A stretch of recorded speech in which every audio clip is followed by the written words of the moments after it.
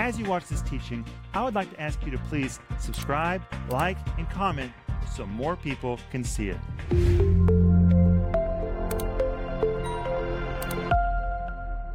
Welcome to Home Group. My name is Rick Renner, and we're so glad that you are with us today. And we're all here except Philip Renner. 4 of us. 1 of us is missing, but Philip is doing his ministry in the United States, and we're so glad that he is. But I want to say welcome to Joel, Paul, and Denise. Guys, here we are. Thank you, Rick. And Home Group, welcome. It's just such a privilege to come and be with you. It is. Hey, Paul. Hi, everybody. Thank you for inviting me to the Home Group tonight. I have missed a few weeks of Home Groups. I'm sorry for not being here. Please forgive me. Hey, Joel. And it is so good to be with you, my friends. And Paul, we're really glad you're with us also. Thank you, Joel. And hey, I want to say thank you for your emails, for your phone calls. So many people are responding to this series, and a lot of people are ordering this 10-part series. And if you haven't ordered yours, you should. It is the first time ever that I taught my book, which is by the same name. I've never taught this book. But chapter by chapter, we begin to look at how we can partner with the Holy Spirit. It is so powerful, and it comes with a study guide. I always say that because I like my study guides. I work really hard on my study guides. And right now, this one's free. All you have to do is go to Renner.org, and you can get your study guide right now online. And it's huge. You will be amazed. And guess what? I just saw that there is a Methodist church that is using this entire series for every one of their Wednesday night services right praise now. God. I'm so glad. That's blessed my heart. I wrote to the guy that's leading it today and just said, thank you so much. You know, it would be great for you to use in a Bible study or in your church. And by the way, if you need prayer, we're a ministry that really believes in prayer. And so if you'll call us, send us an email, just reach out to us. And it's really true that the moment we hear from you, we begin to pray and we release our faith. You know, it's good to have somebody who knows how to pray in faith. It's not just enough to pray. You need to pray in faith. God responds to faith. And if you reach out to us, we'll pray in faith. And we believe God will really move in your life. So let us know how to pray for you. Joel? You know, Dad, I was thinking about faith not long ago. And you might have faith. I pray you do. Faith is so very important for us to have. But around us, here we have faith all around us. It's just awesome. But, you know, in your work area, wherever you work, people around you probably don't have faith. And whenever you call us and we connect and we believe together for God to do a miracle in your life, those miracles really do happen. We have testimonies and testimonies and testimonies of miracles that happen in people's lives. And I just want to say, if you don't have faith around you, please call us. We'll be happy to pray with you. Joel, that is marvelous. Well, tonight we're going to continue looking at the ministry of the Holy Spirit. And we've already seen that there are 10 major works that the Holy Spirit does in our life. And last week we looked at the first 5. Number 1, the Holy Spirit comforts us. We saw that in John 14, verse 16, and we really examined the word comfort, the Greek word parakletos, what it means. Number 2, in John 14, 17, we found the Holy Spirit indwells us, which means our heart is not a hotel. Our heart is a home. Number 3, in John 14, 26, we saw that one of the ministries of the Holy Spirit is to teach us. He really is a teacher. And then we saw, number 4, in John 14, 26, the Holy Spirit reminds us of everything Jesus did and everything Jesus said.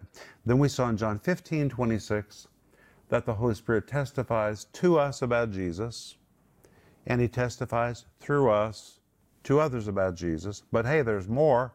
And this week we're going to see number 6, the Holy Spirit convicts us of sin. That's in John 16, 9. Then in John 16, 10, next we're going to see the Holy Spirit convinces us of righteousness. Hallelujah. Number 8, in John 16, 13, we're going to see the Holy Spirit guides us. Then in John 16, 13, we're going to see the Holy Spirit reveals things to us. He is a revealer. And in John 16, 14, the Holy Spirit helps us to worship. Amen. But tonight, guys, we're going to focus on 2. The Holy Spirit convicts us of sin, and the Holy Spirit convinces us of righteousness. And I want us to go to the scripture in John 16, verse 8. You got your Bibles? Mm-hmm.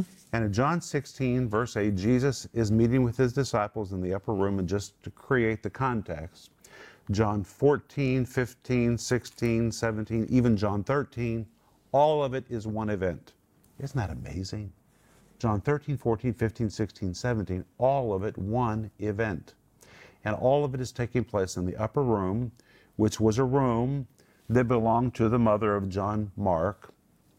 And John Mark's uncle was Barnabas. It was all in the family. And this was the house that Jesus came to all the time because they surrendered their house to Jesus. Jesus occupied their home. And that's what happens when you give your house to Jesus. He occupies your living room. Amen. But they were all gathered together. And Jesus said in John 16, verse 8, he's teaching the disciples his last teaching he will ever give them before the cross.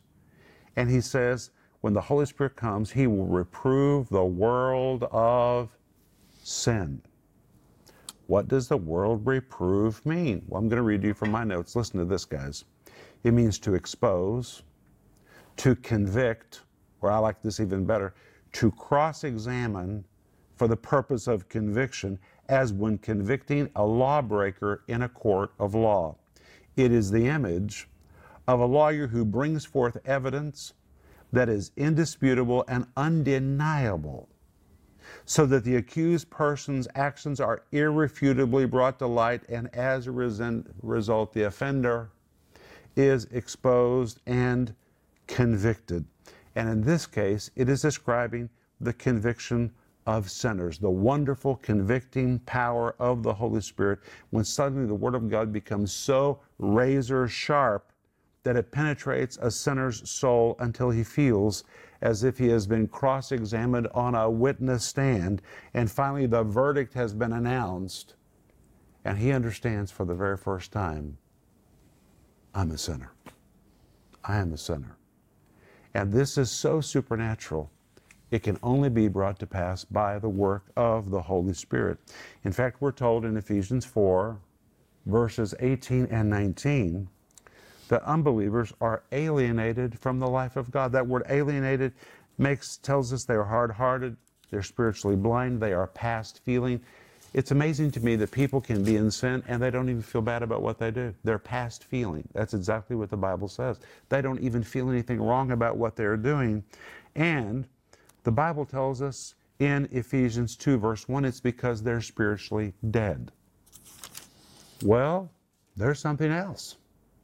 When you come to 1 Corinthians 4, verse 4, it says about sinners that the God of this world has blinded the eyes of them that believe not, blinded them.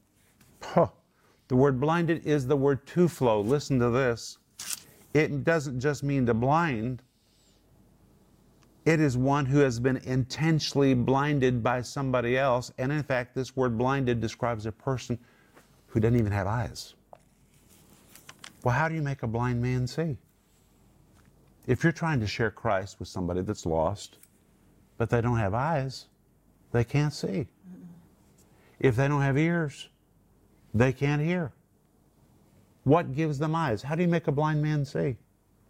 How do you help a person with no ears suddenly hear? And the answer is, the preaching of the gospel creates eyes to see. The preaching of the gospel creates ears to hear. And if there's no preaching of the gospel, they will remain blind and deaf. But when the gospel is preached, the glorious light of the gospel suddenly gives them eyes and ears, and the Holy Spirit goes to work, and suddenly that person sees what they have never seen before. I'm in sin. That's talking about me. Sin? Hell?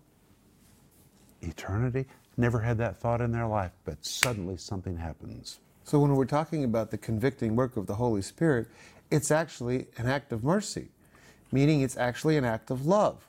It may seem that when you talk about the Holy Spirit and you say that one of the things that He does is convict people of their sin, that may seem unloving. but it's actually full of love and full of mercy because it's giving people the eyes they need. It's giving people the ears they need. It's giving people the revelation that they need so that they can make the correct corresponding actions. That's exactly right, Paul. It's mercy. And if we don't preach and tell them the truth, they will never see it, they will never hear it. And one reason that it is so frustrating when you try to share Christ with people and they don't respond, it's like they're not interested. They don't have eyes. They don't have ears. Mm-hmm.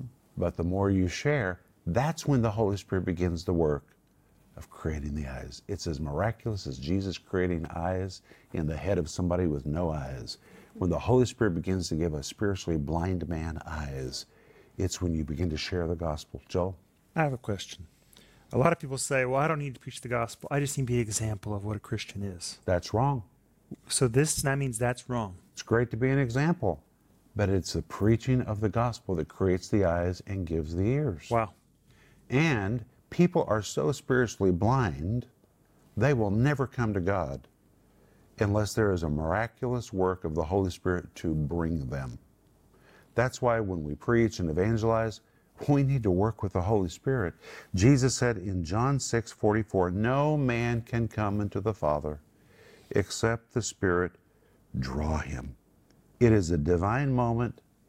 And when you read Ephesians 5, verse 14, it describes that moment when God speaks to the human spirit and says, awake, thou that sleepest, rise from the dead, and Christ shall give thee light. That's the moment when the human spirit is suddenly awakened to, it's a spiritual awakening, a recreation, but it's a result of the preaching of the gospel. And you know, Denise, it's amazing. When the Holy Spirit cross-examines you, you really know you're a sinner. Maybe it's not even a sinner. Maybe you've been doing something as a Christian that's wrong. And you've kind of tolerated it in your life, and then all of a sudden the Holy Spirit shows you, and you feel like you are just totally confronted. And you understand, you're convicted like a person on a witness stand. Paul? Mom, you wanted to say something? Yeah, I did. I wanted to give a little testimony. I heard this testimony many years ago. Actually, this person is on our staff. And many years ago, she was just like a lost sinner. I mean, you know, doing things she shouldn't do, and drugs and other guys and all of this kind of lifestyle. And so she was invited to a meeting. This is an amazing testimony. And she went to the meeting because she thought the guy that asked her to the meeting was kind of cute, and that maybe, you know, she could have a date with him. And he was the one that was preaching. So she goes to the meeting. She's sitting there in the meeting. He says, if you'd like to come forward and receive Christ, just raise your hand. She's like, oh, he's inviting me to have a date with him. She raises her hand. She went forward not to repent. She wanted to be closer to him physically. So she gets down there. Now, something miraculous happened because now these people are standing there and everybody is supposed to say, Jesus is Lord. At that moment, now she's still wanting to, you know, make eye contact with, you know, the preacher. And when she was supposed to say, Jesus is Lord, she couldn't say it out of her mouth. Well, she didn't know what all that was about. She went out of the church service. She kind of understood that after that he really wasn't asking for a date. And she went out of the church service, and there was a miracle that was happening. And she saw this young boy that was in this, all this braces and everything, and his body was like convulsed, I would say. And she saw this young boy in the meeting. And out in the parking lot, the Holy Ghost touched that boy. Somebody prayed for that boy, and people started screaming and yelling because it was such a miracle. And that little boy, they were taking that braces off of him, and his arms were acting completely normal. And our friend, she saw it and was completely convicted of her sin, and she received Christ right at that moment. And it was the miraculous. But honey, she was so deep in sin Yeah. and was hard-hearted, blind. I mean, she Just did like you said, eyes gone But out in of that her head. moment, the Holy Spirit gave her eyes. He gave her eyes. It is really miraculous. But we have to move on, because the Holy Spirit's next job is to convince us of righteousness. That is what Jesus said in John 16, verse 10, and the word, actually the King James Version says he will reprove the world of righteousness. The word reprove, it's the same Greek word, which means, here it is again, to expose, convict, or to cross-examine for the purpose of conviction, as when convicting a lawbreaker in a court of law. But in this time, in regard to righteousness, it's used in a positive sense. And rather than convicting somebody of sin, it means to convince somebody of something. It is the picture of a lawyer who works diligently to convince people of a new way of thinking or a new way of seeing things. In this case, the lawyer isn't trying to convict someone of a crime. He's working to convince something of something they need to see. And it depicts the convincing work of the Holy Spirit specifically to convince us that once we're saved, we're righteous. Now, this is something that people really struggle with. I never knew I was righteous. I was saved for years and years and years and years and years. I was righteous as could be, because the moment you are saved, you're made the righteousness of God in Christ. I never knew that. And I grew up in church. And I remember one time I ran into somebody who really knew he was righteous. And he had such a boldness when he spoke. And I remember thinking, that guy needs to be more humble. That guy is so arrogant. He just knew who he was in Christ. But I thought, he needs to tone it down. And then one day, I was listening to a tape by Kenneth Hagin on the righteousness of God. And just like the Holy Spirit gives a sinner eyes to see, in one moment, I saw something I never seen in my life. I saw that God made Christ to be sin, that I might be made the righteousness of God in Christ Jesus. And just like it takes a miracle for a sinner to see that he is a sinner, it takes the supernatural work of the Holy Spirit for you to really understand you are righteous. It is a revealing of the Holy Spirit. Now, I want to give you an example. Has anybody ever paid you a compliment that you rejected? I don't like it when people do that. I do not like it when you say, you look so good today. No, I don't. I do not like it when people do that. Or you say to somebody, you've lost weight, and they say, oh, I'm just so fat. It's like, all right, that's not what I said to you, but they just throw it right back in your face. Yeah, I don't like that. Well, we do it to God all the time. God has made us righteous, and we say, no, not really, not really. It is like throwing the compliment right back in the face of God. God is so proud of the work that he's done in us. And listen to this. The Bible tells us in 2 Corinthians 5:21, for God hath made him, that's Jesus, to be sin for us, who knew no sin. Isn't that amazing? That we might be made the righteousness of God in him. But when we respond by telling God how dirty we are and how filthy we are, it's like slapping God and just throwing the compliment right back in his face. God has done a marvelous work in us. And in fact, the work is so marvelous, the Apostle Paul describes it in Ephesians chapter 2, verse 10 like this. For we are his workmanship, created in Christ Jesus. That word created and the word workmanship, the Greek word poema, it is the word that was used to describe a literary masterpiece. We are God's masterpiece. We are. You say, well, I don't feel much like a masterpiece. Then you need the Holy Spirit to do some convincing. And He's right there right now to remove your blinders so you can see for the first time who you really are. And when you know who you are, it changes the way that you carry on in life. It changes what you think about yourself. It changes how others perceive you because you begin to act differently. It changes the way that you pray. It is a powerful, powerful truth to know that you are righteous. But Jesus said, it is the ministry of the Holy Spirit to convince us of righteousness. And because it's a Greek word, reprove or convince, it means the Holy Spirit is so committed to this that if we'll open our ears and listen, He'll be like a lawyer. He'll bring forth irrefutable evidence from the Scripture to indisputably prove and to convince you, just as seriously as He convinces a sinner that he's in sin, He will convince you that you have been made the righteousness of God in Christ Jesus. You know, Rick, I think we listened to the same tape. I'm not sure, but It was a very famous tape that he did. I listened to it 3 times because... Only? 3 times. I listened and listened and listened to that. Well, I was arguing with it. Ah. But,